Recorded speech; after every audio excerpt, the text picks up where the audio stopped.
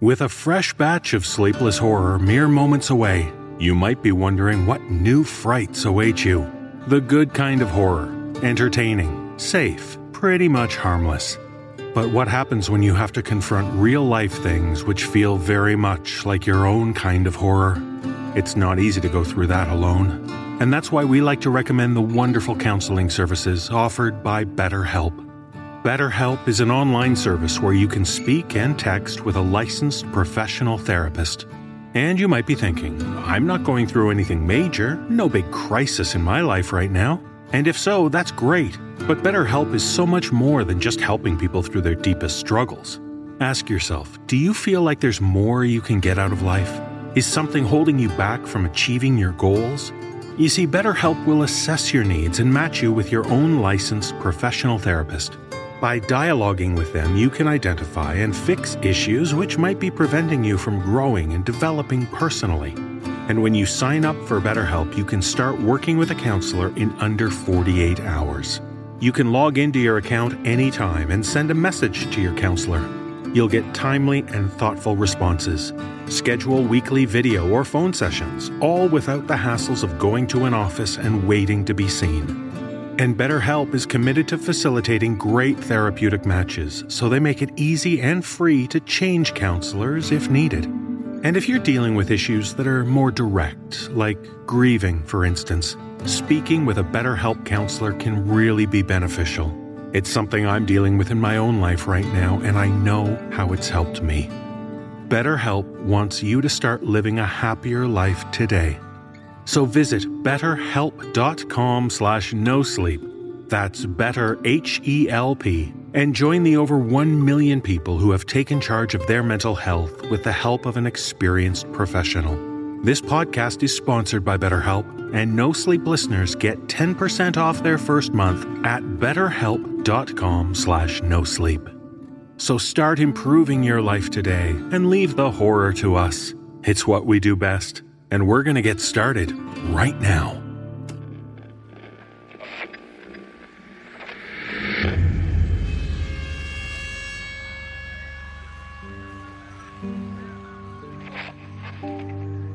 In the dark hours, in the antique books, in the letters long lost and forgotten, there are tales of horror to frighten and disturb. Come, join us as we delve deep into the darkness, into the sleepless hours when you dare not close your eyes.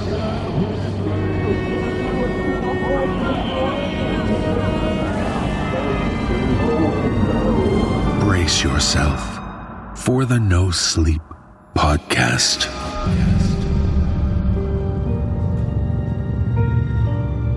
Volume 16, Chapter 24.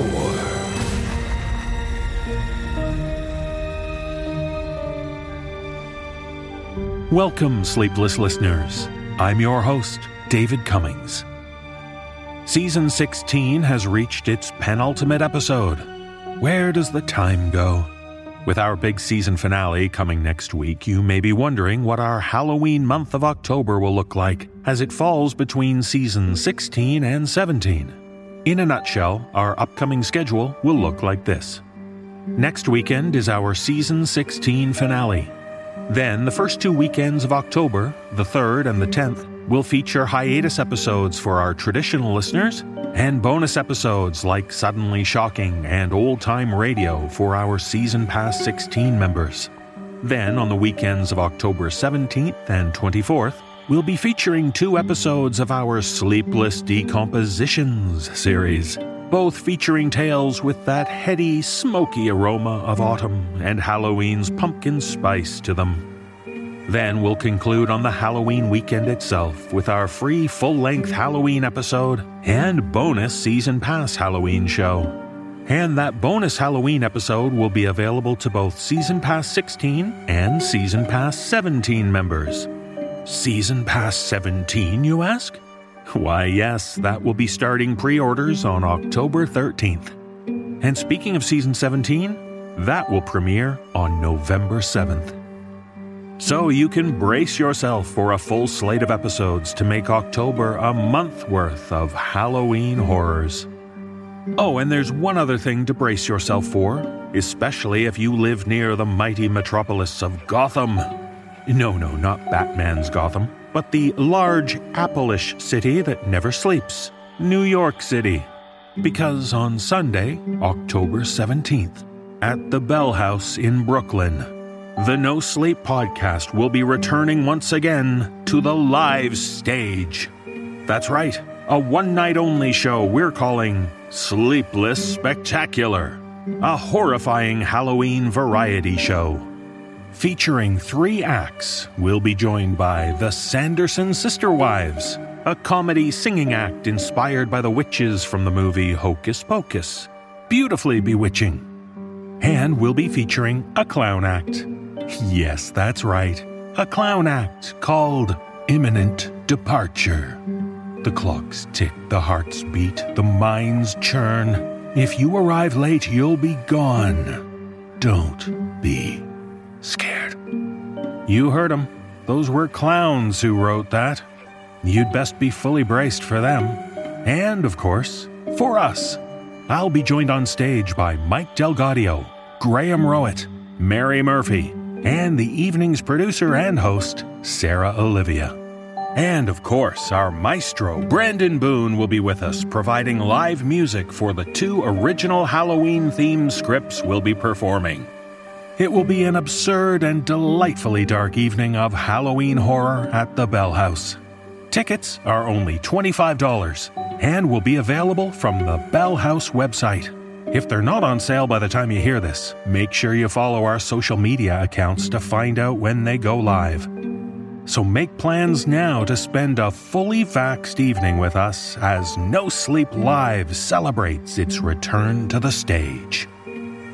I hope all of our October plans will make this a Halloween month to remember. And now, speaking of things to remember, as I continue to deal with the fallout from last week, I'm forced to remember what happened after I was interrupted while speaking with someone claiming to be our benefactor, Boston Coleridge. There is no Joanna. There is only my cry for help, silenced by the whisper in the night. I think he means me. My eyes were fixed to the screen. I could feel Joanna. No, not Joanna. Something. Whatever had been masquerading as a person named Joanna. I could feel it behind me. Hot breath on my neck that somehow I could just tell was inhuman in some way. Corrupted, maybe. I didn't dare turn around. What I did, however, was hit record on my PC and managed to capture, well, everything. Joanna, I'm led to believe that someone hasn't been entirely honest with me, and it's either our original benefactor or you. Now, I'm inclined to trust you, because you've been the one beside me during a lot of this, but I can't... You can drop the pretense. I can tell that you know. I can feel it. You know what it's like. Fine. So, what, you've been meddling with things this whole time? Trying to disrupt the stories Boston Coleridge, our benefactor, wanted me to tell? Correct. And you fell for it marvelously. You have no idea. Rituals woven into stories, hidden spells, messages implanted within words, activation phrases for various events that will contribute to humanity's doom. You, an unwitting broadcaster as the spells required, and in a delicious moment of vindictiveness, all hidden within the much-needed warnings that you've been sending out. And before you think about pulling any stories to try and do damage control, it's far too late for that. The spells are complex, dark, pervasive, modern. These days, you can't take back what you put out there. So why have you been with me this whole time? Why not just meddle from afar? Oh, that was the plan. Only you were meant to survive the explosion at my bookstore. But then, someone, Boston Coleridge or one of his lackeys, pulled us both to safety. And I realize that sticking around you, it's let me spread my word even further. I'm almost disappointed I got found out. But I don't understand what for. What have you achieved? Nothing's changed. Oh, you have no idea. Like I said, these rituals were complex. They take time. You have no idea what you've unleashed on the world. Okay, but I got warnings out too, right? The stories Coleridge wanted me to tell? Sure.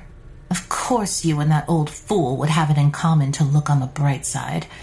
You've helped prepare humanity for some threats, yes, and made them more vulnerable to others, and even initiated others still. But what? What have we caused together as you've manipulated me? Oh, you'll find out. Don't worry. This isn't the end. Remember this. Where there are twin suns, there can be a lunar answer. The sky is falling, Cummings. It's up to you how slowly it collapses.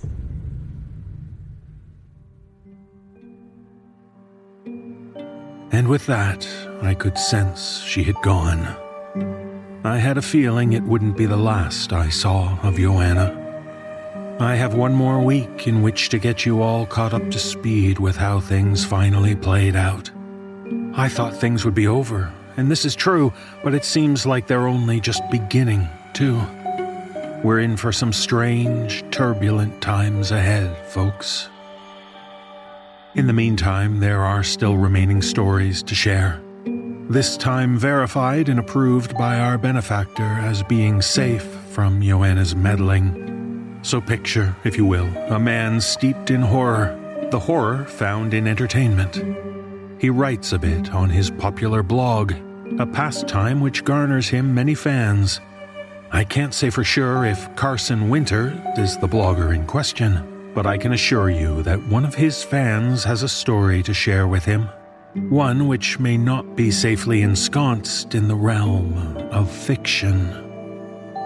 Peter Lewis and Dan Zapula bring this one to life, deep within the Museum of Lost Things.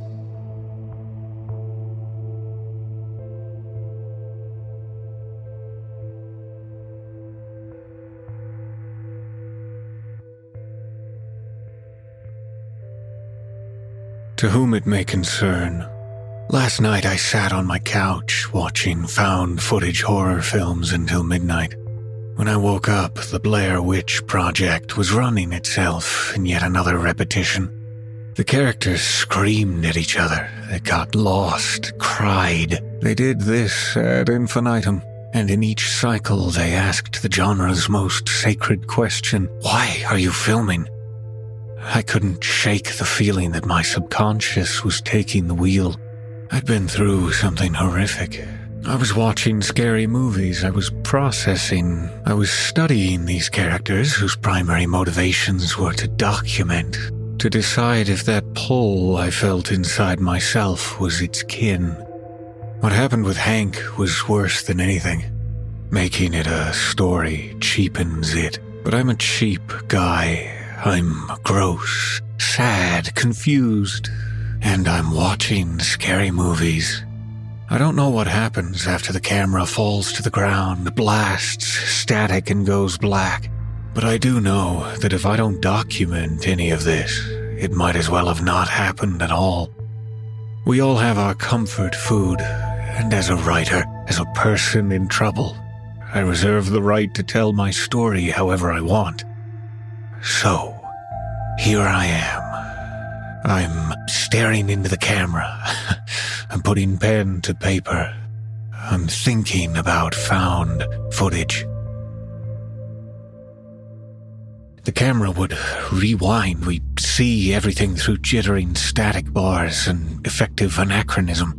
People walk backwards, glasses are lifted to mouths and filled with crystalline water with every gulp. 3 months pass this way, and when you first see me, I'm staring into the eye of a camera. It's black and white, grainy. I'm at a bank, standing behind the counter. Customers walk backwards and disappear out the door. The rewind stops and we're returned to normal speed. A man walks in. He comes to me. There is no sound in the security footage, but you can see us talking. The timestamp reads 4:56 p.m. Hank was the first person to ever recognize me. Not that I ever expected to be recognized. In the world of horror blogging, I was a medium-sized potato, which is to say, in the world of actual writing, I was no one at all. I wrote informal essays on mainstream horror, piecing together the zeitgeist through slashers, reboots, remakes, and Blumhouse. But in spite of my relative insignificance, Hank paused when he saw me, gasping even, like I was some sort of celebrity. He asked if I wanted to grab a beer sometime. I was standing behind the counter at a bank, watching the clock, and said, "Why not now?" An hour later, we had drinks at a nearby tap house, and in another half hour, our conversation had sputtered to a halt.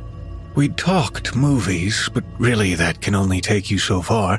We agreed that The Thing was a classic, just as we agreed on a dozen other films. Our enthusiasm for agreement was dwindling. Hank was a classicist who enjoyed Hammer horror and Universal flicks, but I admittedly had little knowledge on them besides what I saw on TV as a kid, so once again our conversation lost its steam. To fill the silence, I mentioned offhand that I might have to do more UFO features, as the release schedule for upcoming horror films was somewhat anemic. This was a part of the blog that I didn't particularly like doing, the paranormal write-ups, but in spite of that, they tended to be the pieces that got the closest to going viral. The way Hank's face lit up, I realized I'd hit upon a topic of interest. So, do you believe in any of it? Believe in what? Unexplained phenomena. No. We were circling the drain, a last grab on a loose rock before we both fell. His eyes widened. None of it? UFOs? Bigfoot? Government conspiracies? No. Well, maybe the last one. He was smiling, but he didn't find any of it funny. There's shit out there, man. I've seen it. You've written about it. I tried not to make my boredom seem obvious. Everyone wants their government to be spying on them. It's a dystopian disenfranchisement fantasy. Reality is, by its very nature, unexciting. In response to this, we try and make it fit the fictional narratives we admire. Okay, sure. But what about the stuff we don't admire? I almost had a retort, but as soon as I opened my mouth, he started in again. There's stuff out there that you don't want to be true, but it is. Girls get trafficked into sexual slavery, kids get left in hot cars and die, men and women toss chunks of poisoned meat over fences to kill family pets. People kill people. These are things that we don't want to believe happen, but they do. I drank my beer, pretending his fervor hadn't unsettled me. Bad things happen. Yes, but if the things that are bad really happen, they aren't phenomena, right? Sure. And if they don't happen, what are they? Myths? Legends? I shrugged. I guess. But the moment we discover they did happen, it's no longer a myth.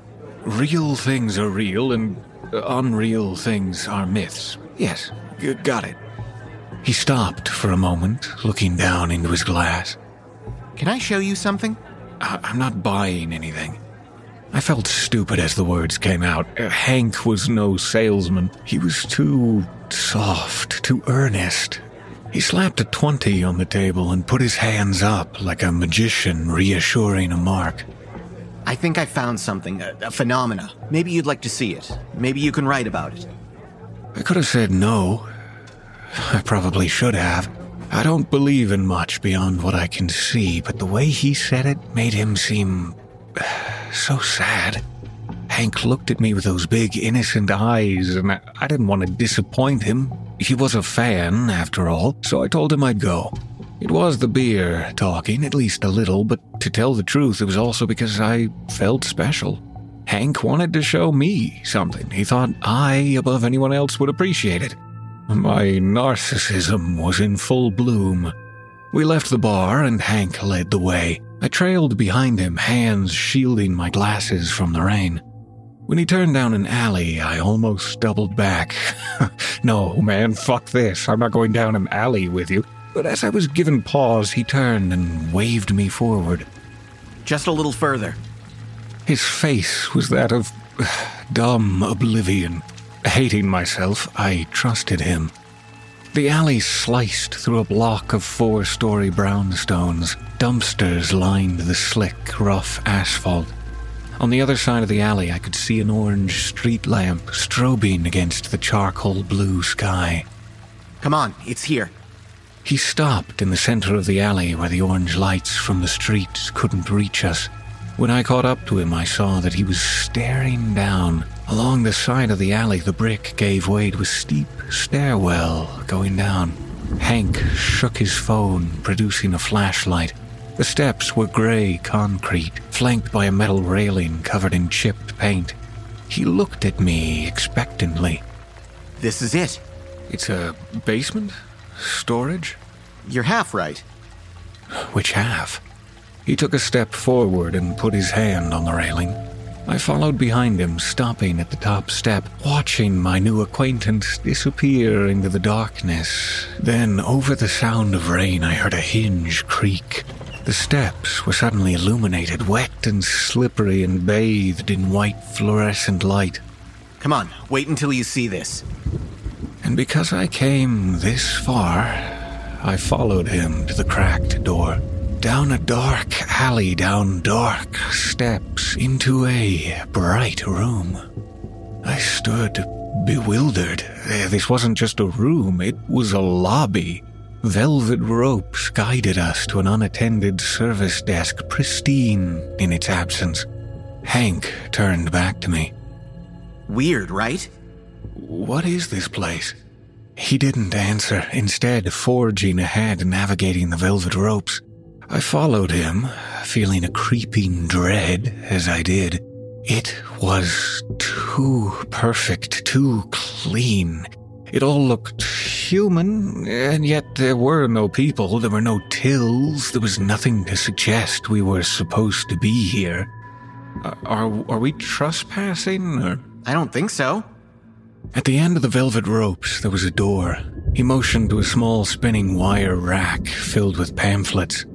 Take one. He swallowed and laughed a little. A souvenir, I guess? I did as he said and looked at the oddity in my hands with disbelief.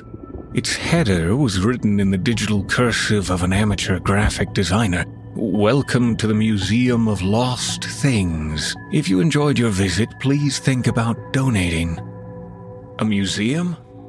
My question was rhetorical, of course. It was right on the pamphlet. Hank didn't slow, passing exhibits of artifacts and dioramas as I traipsed behind him. Look at this one. Notice anything?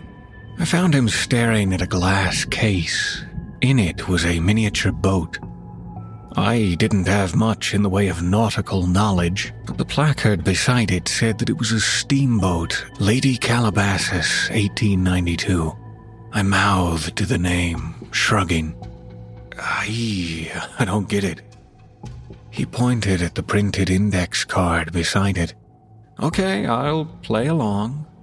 I hunched over and read the card aloud, feeling as if I were a weary father checking the closet for a boogeyman. From 1890 to 1892, Lady Calabasas was a member of the Mosquito Fleet, small steamboats used as transportation among Oregonians along the coast. These boats were smaller than trade ships, but no less stunning to see in person. Lady Calabasas was... What is this? Keep reading. I took a deep breath and looked at the card, skimming along the itinerant facts of its historical captain, James Fall. Beside the model ship were several grainy black and white photos, families staring blankly into the camera as Captain Fall waved farewell to land. Tragedy took the Lady Calabasas when a storm swept the ship out to sea.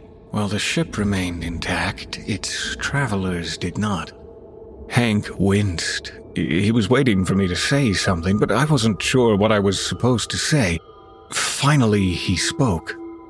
None of it happened. What? He rushed over to another display. This one was a photograph of a woman labeled 1930. She had a child on her lap. She wore an apron. Behind her was a rusted cylinder, maybe a boiler, that melted into stark shadows. Beside the photograph was a wooden handle ending in a sharp rock, connected with tightly wound twine. The label read, Tomahawk. Hank read quickly, as if he'd already read it 1,000 times over. Mary Wishaw, pictured here with her son Calamity Cal Wishaw, worked as a seamstress throughout the early 20th century. She was known by friends and family as Mary Mary for her jovial spirit and penchant for tawdriness. Cal Wishaw was her only living child and, for a long while, the only known, until a raised storefront in Mary's neighborhood led to the discovery of a mass grave. It seems to many that Mary Mary was not that Mary after all, and, as her dalliances spun out of control, so did she. Authorities counted 7 infant corpses, all disposed of in the rotting floor of an abandoned grocer. Mary Mary was sentenced to death by hanging. As Hank stared at me, looking at me for some sort of answer, I dwelled on the image of purple-faced infants with crushed skulls. I thought of the rats that chewed on their silken flesh, a shrill scream, their first and final contribution to reality before Mary Mary slammed their fragile bodies into the foundation amongst a nest of cracked skeletons. All I could say was the obvious. That's messed up. Why are you showing me this shit? He motioned to my pocket. I didn't do this. Look it up. Do it. None of it happened, he had said. I took him at his word. I looked up Mary Wishaw, Calamity Wishaw. I looked up local child deaths. I searched for the last voyage of the Lady Calabasas. Nothing. I felt as if I were being forced to reconcile two great opposing forces, the immaculateness of the museum with the eels coiling in my stomach. I felt ready to run, and I would have if Hank hadn't looked so sorrowful, so confused, so fucking normal. I just thought you might know about it.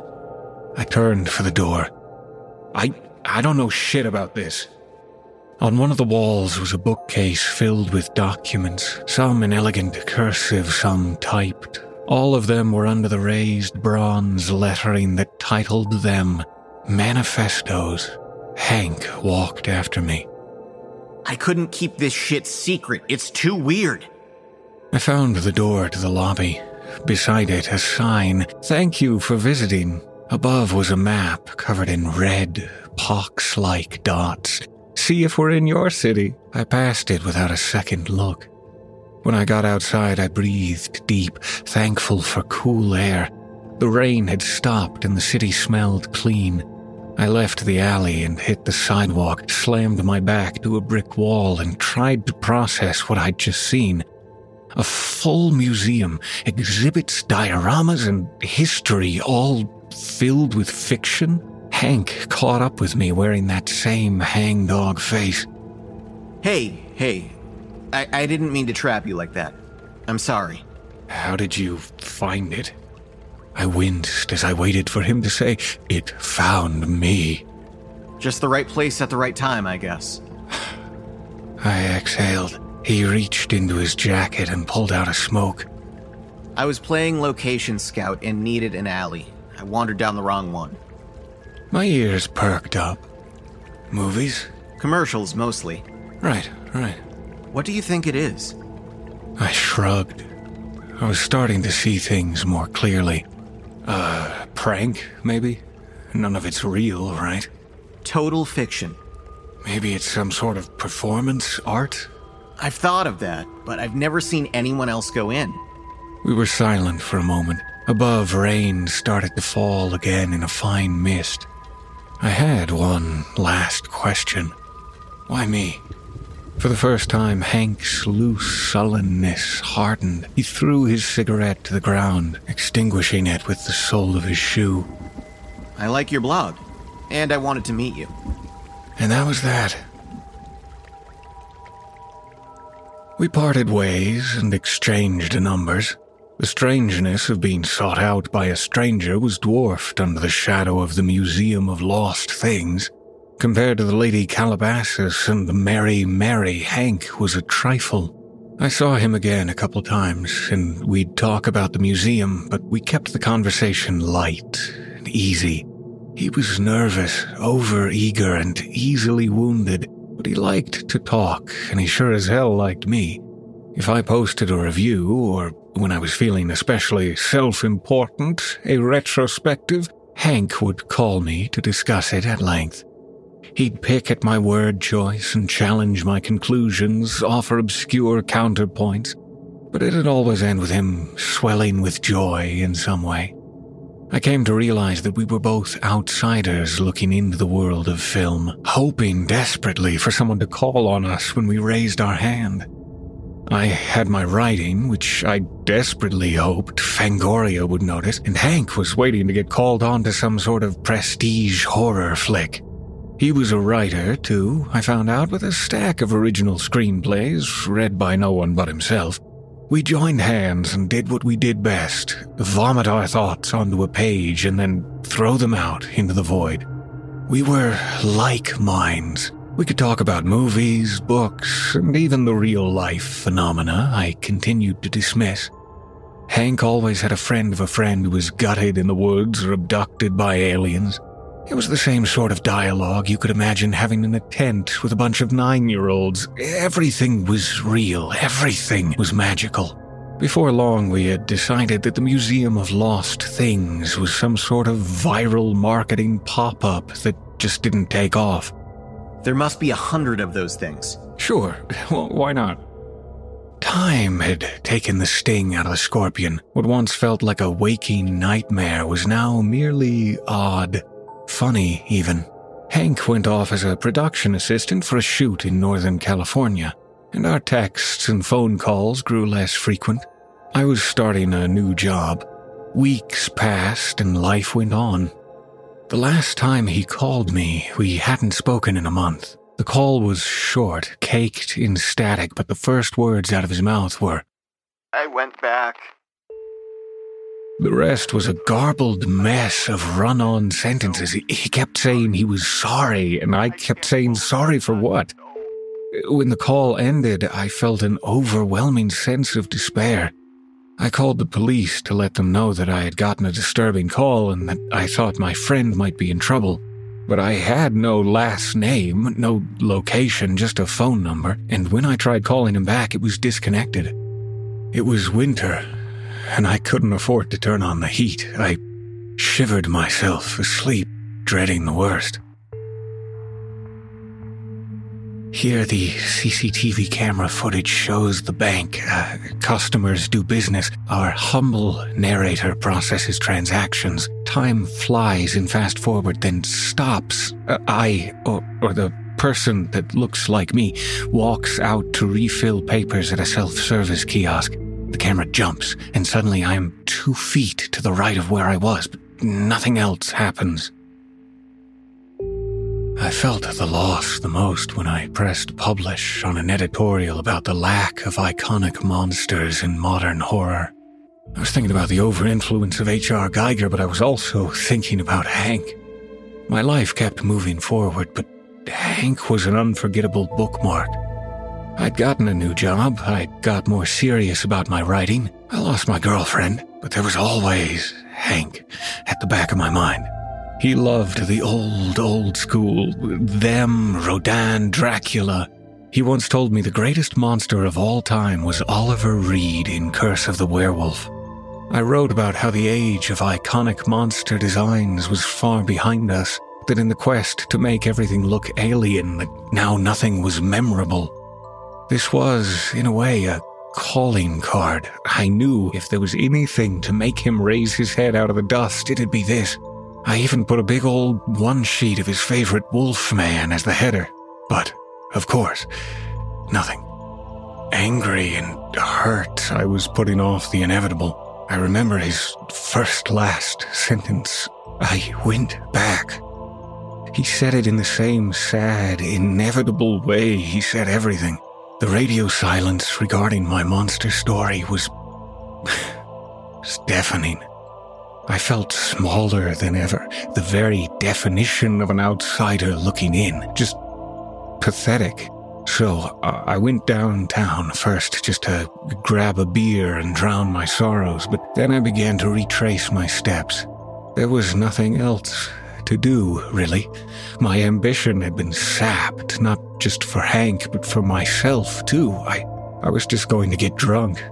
I arrived at the same tap house, not through any urge to recreate that first meeting with Hank. It was just the only place I knew. I went there and had 2 beers and planned on talking to the bartender about why everything I ever tried to like tasted like shit, but the place was busy. He barely had time to charge my card. My legs were feeling restless. I checked my phone to see if I got any comments, shares, anything at all in response to my story. Nothing. So I stood up. I was just walking. I didn't know where I was going. I pretended well enough.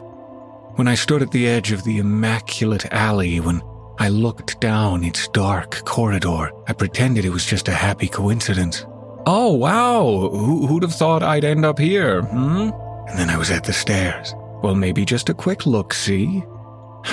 And in a moment, I was running down them, disappearing into the black, groping in the dark for the door, pushing helplessly until it gave way and light stunned my eyes. I remembered how easily Hank found it. I wondered how many times he'd been there. I cowered behind my hand as the light struck me. These were the last moments of blissful ignorance, and as my eyes adjusted, I knew it was all coming to an end.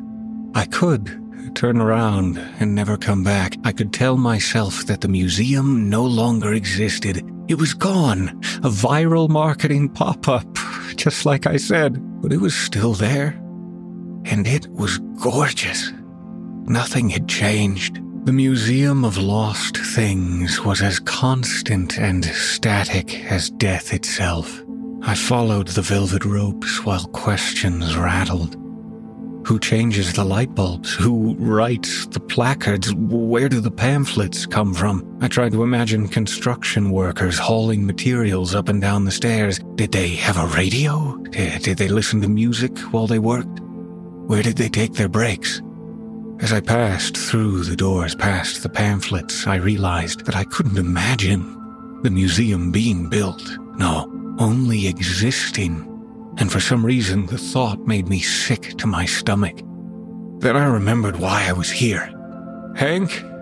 My voice sounded dampened and hollow, totally alone. With it came the realization that everything people make is draped in some sort of figurativeness. We use simile and metaphor. We create proverbs and analogies. Sarcasm in its pointed irony becomes precision. Hearing my own voice in the caverns of the Museum of Lost Things was repulsively literal. It was a reminder that language is a product of people, and that here I could not see people in any of its warm, humming ambiance, its literature, or its curative design. It was a place of absence, documenting absence. I staggered on shaky legs looking for some sign of the friend I almost knew, but there were only exhibits, cairns of information arranged as sacrifice to some unseen eye. They all worshipped at the altar of the massacre, as if these were the self-congratulatory first steps to mass extinction. To my right was a loving depiction of a commuter bus, unpeeling itself as its driver guided its nose into a too small train tunnel. It rode on the tracks until it reached its natural end, and as the doors were sealed shut by the crumpling of its metal, the honking scream of a locomotive sounded to its trapped passengers that their time had come. All varieties of weapons were celebrated, knives and pipe bombs, AK-47s and revolvers. A man who killed his family by weighing them down to the bottom of the pool was memorialized with a full diorama, as well as statistics on blood oxygen levels for each victim's size and relative terror. The man, a friendly-looking suburban father with a mustache and a lawnmower, waved in a photograph. Then there were the school shooters. Placards fetishized where they found their weapons, what gun laws allowed them to carry and which they had to circumvent. Big quotes in leaning italics danced across the wall. He was always kind of a loner. We tried therapy after his father and I split.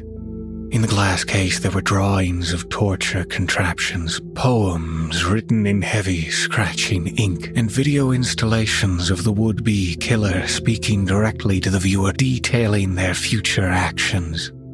Beneath the video there was a colorful diagram showing where chance and circumstance forced the perpetrator to deviate from their plans. Then there were bombers, whose displays were invariably accompanied by lengths of twisty, blackened metal. And then the poisoners who lived their last moments doling out punch to friends, family, and co-workers.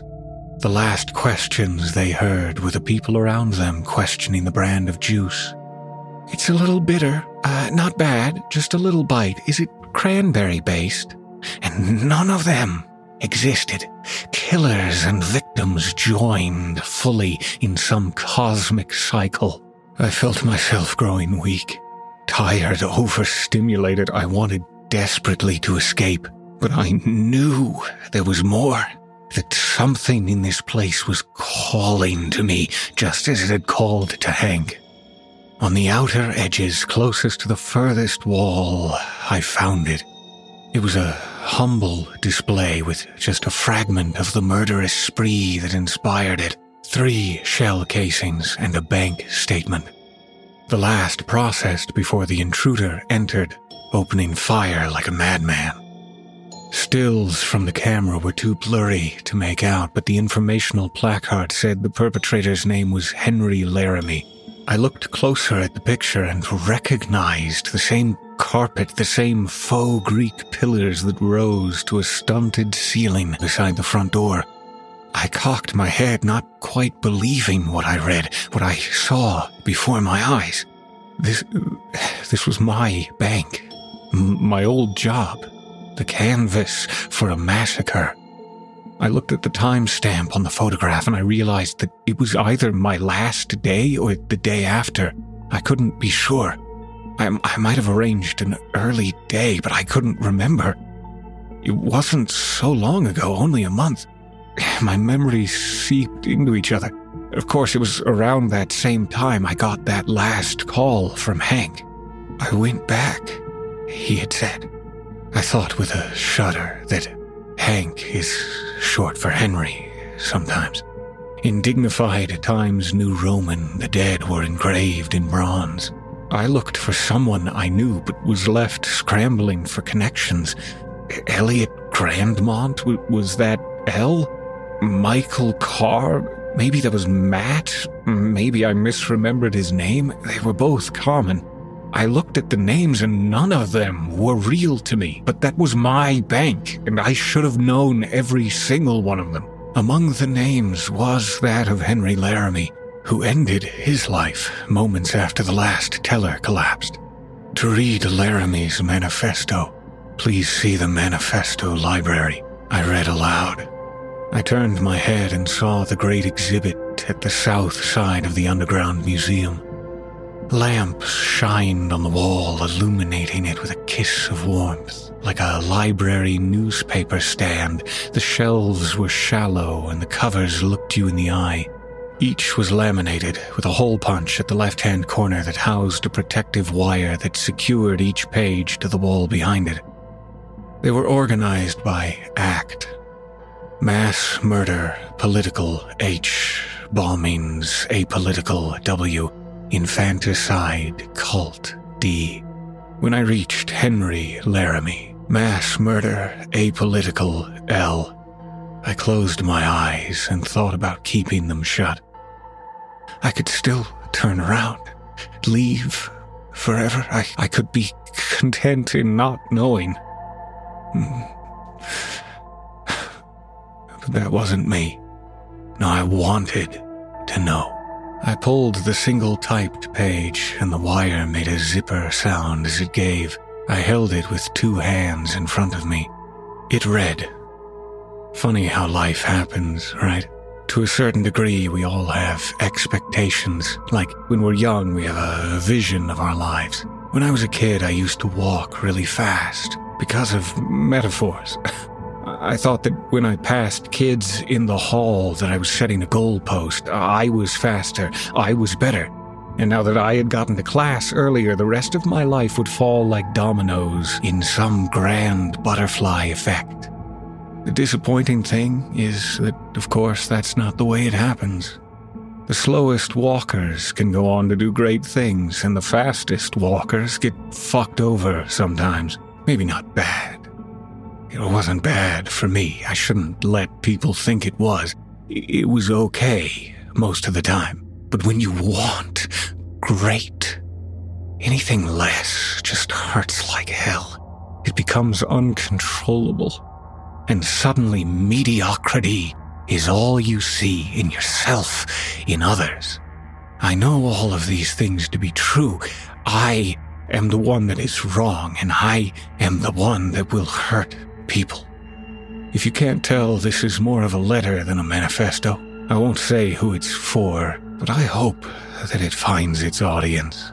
I would say, but names are a dangerous commodity around here. How weak are we?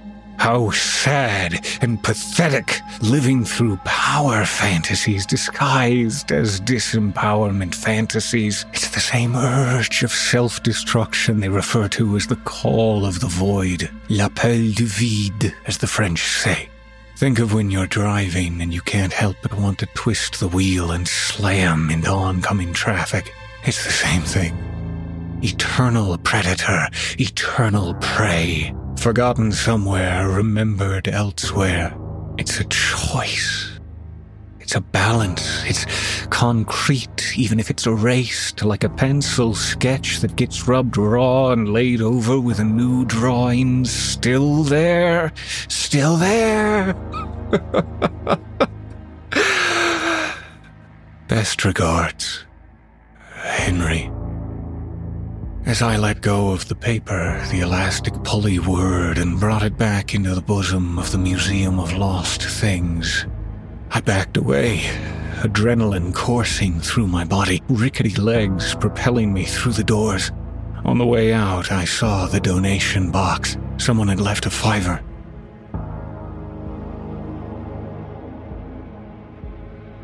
When I reached the velvet ropes, I ran up the black stairs into the alley, onto the street, straight to my car. I turned up the radio and I tried to sing songs I'd never heard before.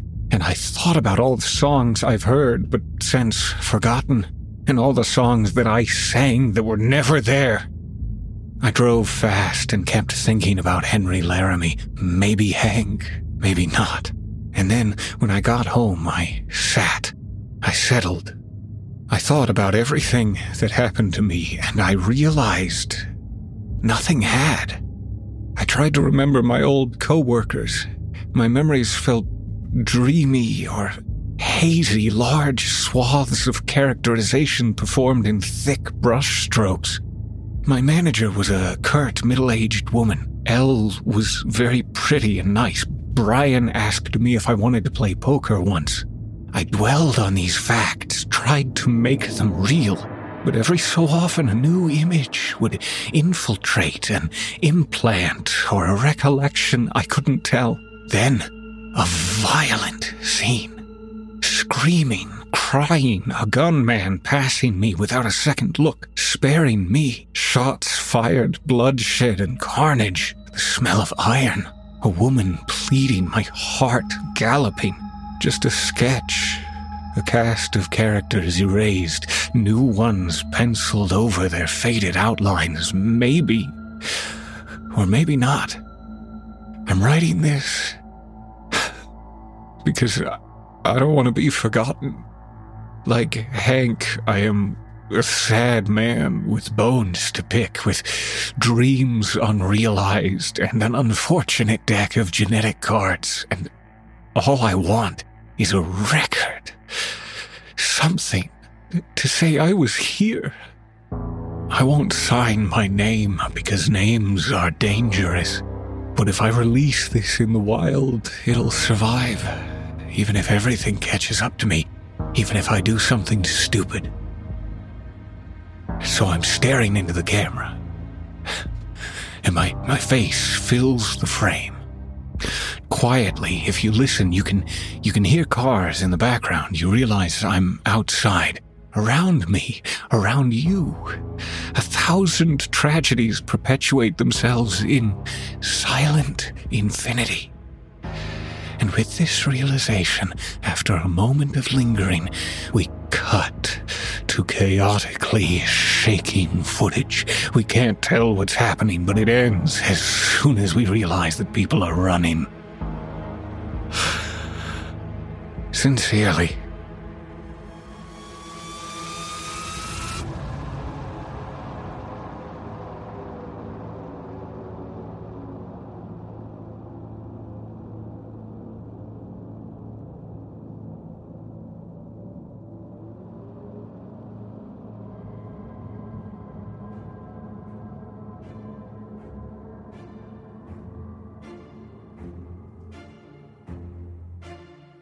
As we run away from that story, we'll take a quick break to talk about another form of horror.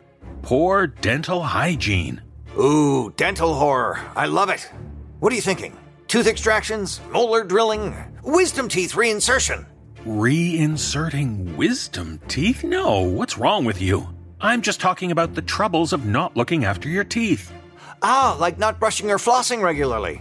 Well, there's no horror there for me, because I use Quip. Quip. What an amazing system to keep your oral health in tip-top shape. Their brushes, floss, gum, with subscriptions delivering them to you on a dentist-recommended schedule, keep you smiling bright and healthy. Don't forget the new Quip mouthwash. Who needs those big plastic bottles full of water and alcohol? It's time for a new way to get mouthwash, and Quip has done it right. Exactly. Quip's alcohol-free 4 times concentrated mouthwash comes in an eco-friendly refill bottle that's 100% recyclable.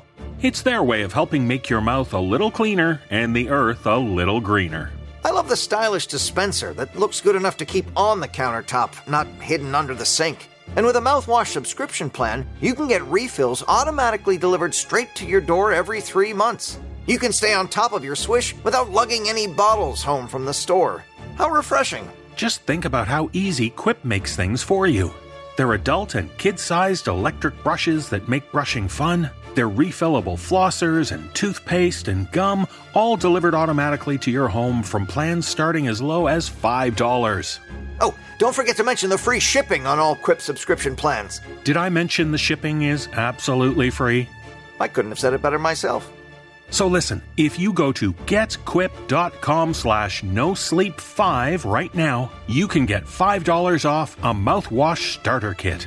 That's $5 off a mouthwash starter kit, which includes a refillable dispenser and a 90-dose supply of Quip's 4 times concentrated formula at getquip.com/nosleep5.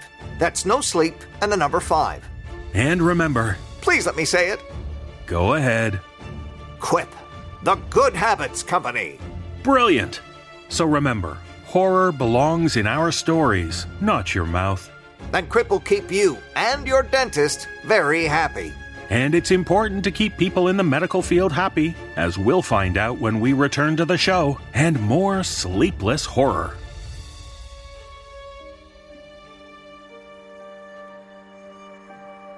Back in the 19th century, medical technology was rather limited. When a doctor faced a puzzling and difficult case, the only way to confer with a colleague was via letter. And as we learn in this tale, shared with us by author Horatio Marissa, a doctor seeks help with a case that is undeniably disturbing. Performing this tale are Mike Delgadio, Aaron Lillis, and Atticus Jackson. So let's learn about what happened in this case, something we're able to do thanks to a recovered letter.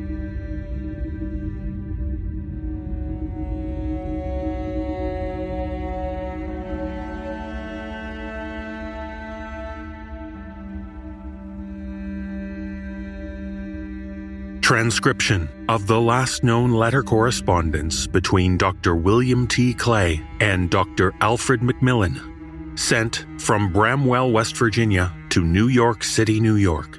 Letter dated November 17th, 1893.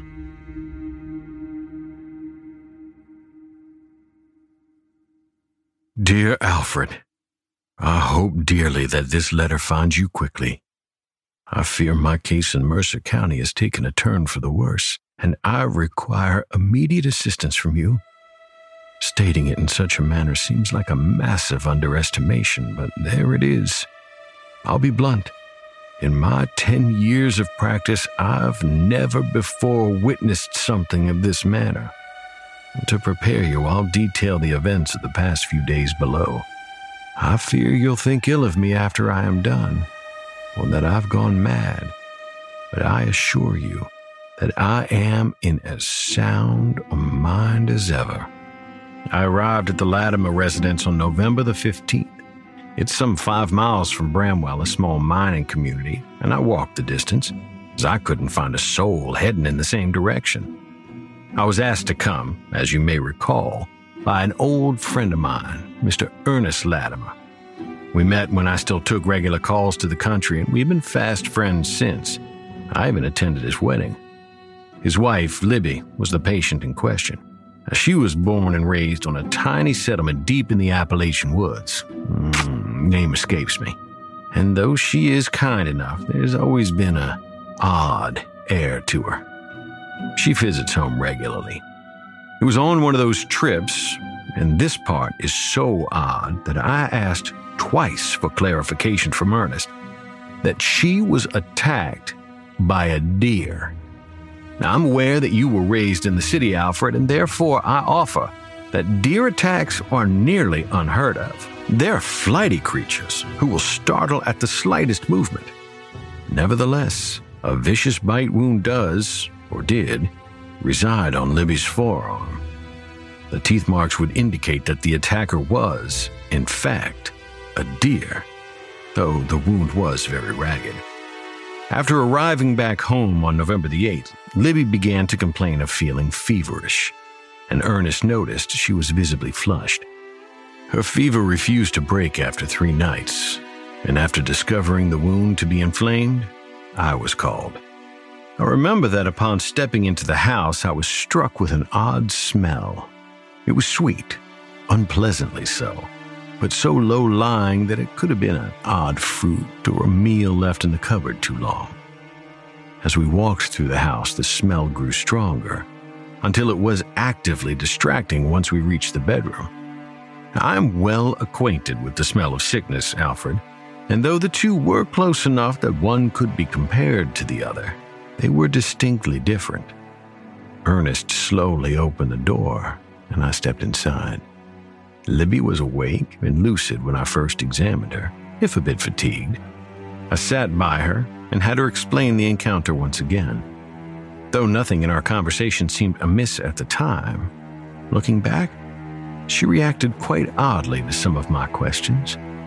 When I asked if a deer had bit her, she took a long moment to answer. Her face contorted slightly as she nodded, as though she wasn't quite sure. She also complained of a bad headache, which I attributed to the fever. I feel like a fool now for doing so, but as I retrace my steps through the encounter, I find that my first assertion was logical. There was simply no way of knowing. I'll go on, Alfred. You must excuse these guilty ramblings of mine. I am in a bad way after tonight's transpirings. The deer bite worried me. The veins that lead away from it had taken up a swollen red complexion that was characteristic of infection. I washed the wound and applied a topical rub before rebandaging it and bid Libby rest. Ernest allowed me to sleep in their spare bedroom. It lay beside their bedroom. and the odd smell seemed to permeate through the wall. I found myself so irritated that, when alone, I took to hooking my shirt up over my nose to block out the scent. My sleep was fitful, and when I woke the next morning, I was sore and tired. Libby's condition had only worsened in the night. I ate before examining her once more. The smell in the room was now so strong that I coughed upon entering the door. Her face only looked more flushed, but there was a certain gauntness to it that I hadn't seen before. She complained once again of a headache and told me that she was dreadfully hungry. None of the inflammation in the wound had gone away. After she had eaten, I let 2 pints of blood from her before bidding her sleep again. She did so with little hesitation. Ernest and I spent much of the day in the house. There were a whole host of chores to be done now that Libby was sick, so we spent most of our time fetching wood for the fireplace and tidying up the rooms we had disrupted and cooking. Libby slept fitfully, and more than once she awoke in a desperate state of thirst. I would bring her a glass of water, which she would quickly drain. The 4th time this happened, she brought the glass to her lips before suddenly convulsing and vomiting across the bedsheets. I tried to see this as a good sign, as the body expelling bad matter. But as Ernest and I attempted to change the bedsheets, this line of thinking was quickly abandoned. Among the bile and food lay several clumps of hair. It was very short hair, like the trimmings of a beard, and dark brown. I was dumbfounded and determined to set my mind to other matters as I washed the blankets. Even so, I couldn't help but notice how Libby's vomit seemed to radiate the same sickly sweet smell that filled the house. Even now the scent lingers on my hands, caked into my nail beds, hiding in the crevices of my palms. I long to bathe. Libby fell back asleep after Ernest replaced her sheets. By this time it was nearing dark, and my old friend practically fell into his chair by the fireplace, exhaustion plain across his face. We spoke in hushed tones to pass the time. Though we attempted not to touch the matter at hand, it was clear that he was deeply concerned with his wife's health. His eye would drift to the door of their bedroom any time there was a lull in the conversation. And though I tried to distract him with talk, there was a distant look in his eye that never left through our whole conversation. An hour or so must have passed before the fire reduced in size such that we could barely see. Ernest made to rise, but I assured him I could fetch the firewood, and I left the house for the shed where the logs are stacked.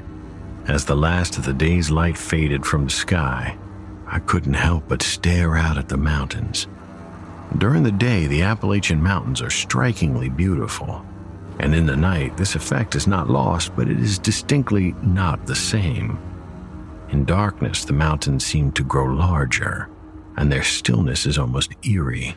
For a moment, they struck me not as mountains, but as a giant creature, unmoving but alive, observing me from above.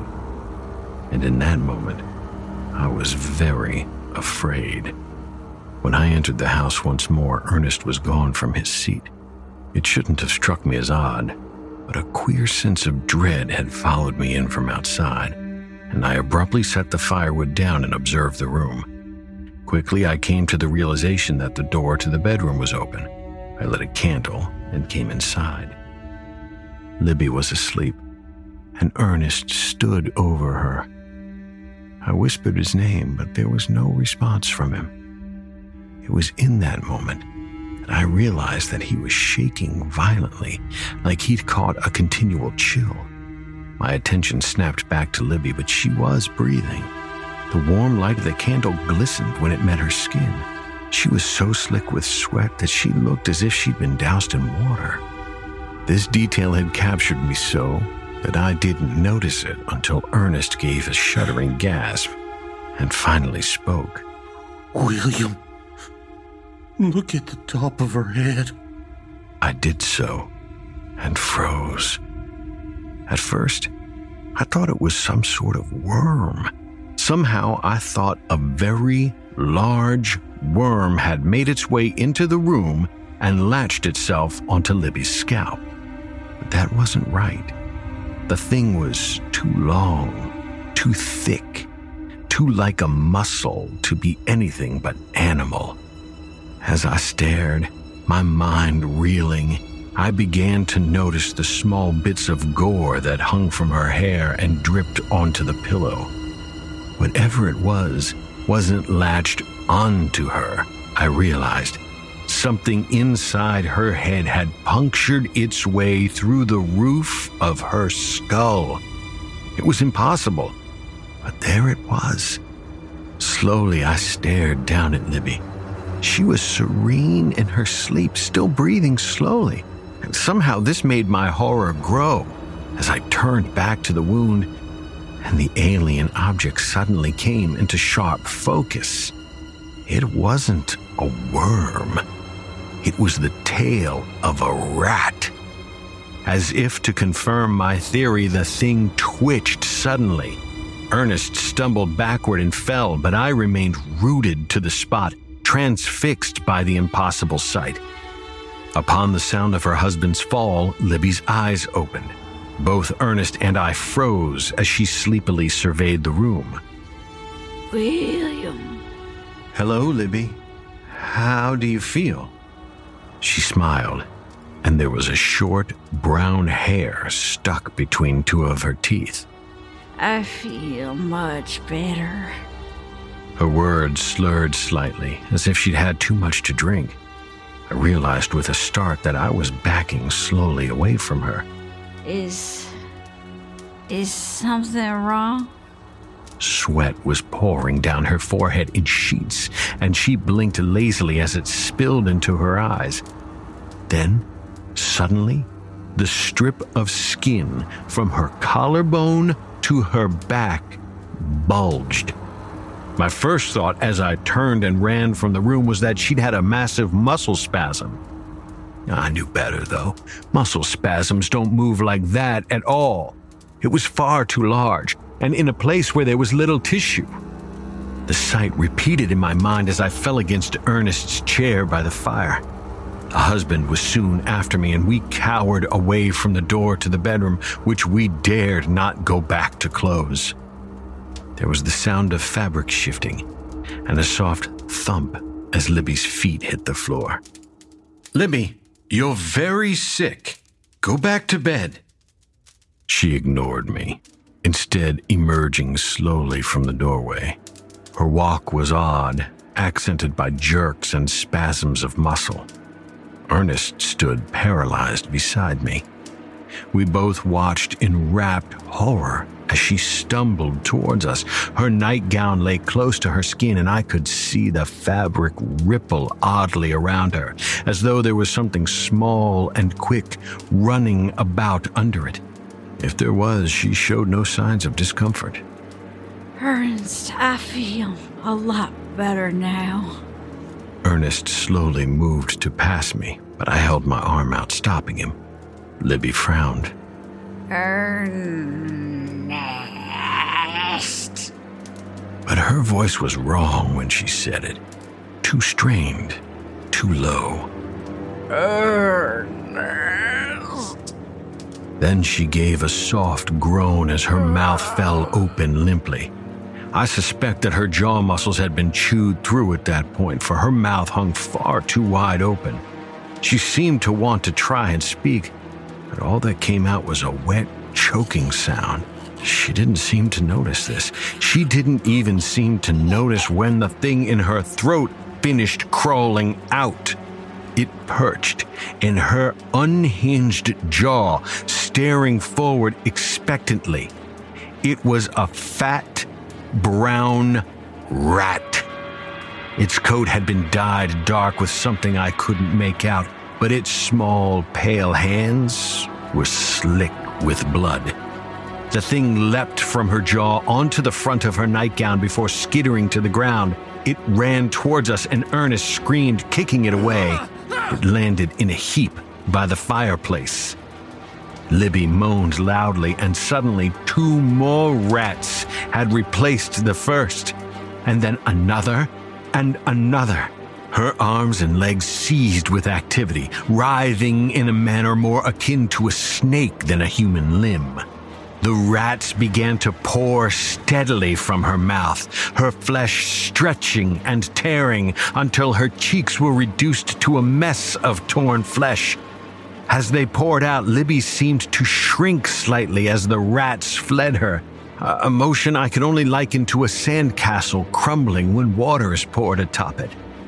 In this moment, something in Ernest seemed to snap, and with a tortured cry, he ran forward and pushed what remained of his wife down the cellar stairs.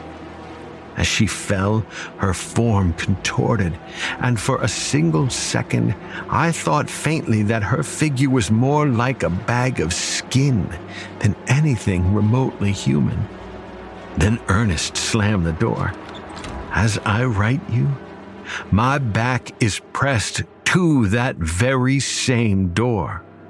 It's been about 5 hours since what happened. The smell is unbearable, even after Ernest and I shoved blankets in the crack under the door. Ernest has been in and out of the room, seemingly determined to capture every last rat in the house. There has been no noise from Libby, but I find myself imagining her standing just outside the door, listening to me labor away at this letter. I can still hear the rats, though.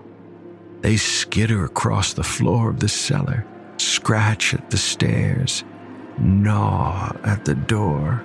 I dare not leave my post. Come quickly. Yours, Will Clay.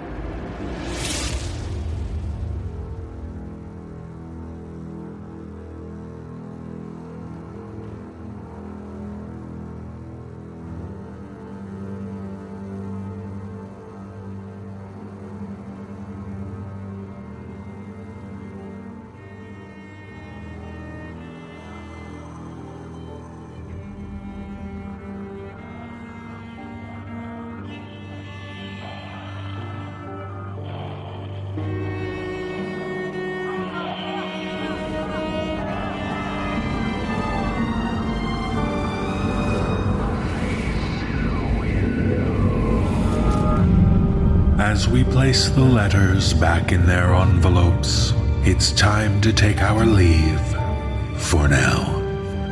The musical score was composed by Brandon Boone. Our production team is Phil Michalski, Jeff Clement, and Jesse Cornett. Our creative content manager is Olivia White. Our editor-in-chief is Jessica McAvoy. I'm your host and executive producer, David Cummings. If you would like to find out how you can hear the extended editions of our audio program, please visit the NoSleepPodcast.com to learn about our Season Pass program. 25 episodes, each over 2 hours long, and 3 exclusive bonus episodes, all for only $25. On behalf of everyone at the No Sleep Podcast, we thank you for listening and for being ever curious. This audio production is copyright 2021 by Creative Reason Media, Inc. All rights reserved. The copyrights for each story are held by the respective authors. No duplication or reproduction of this audio program is permitted without the written consent of Creative Reason Media, Inc.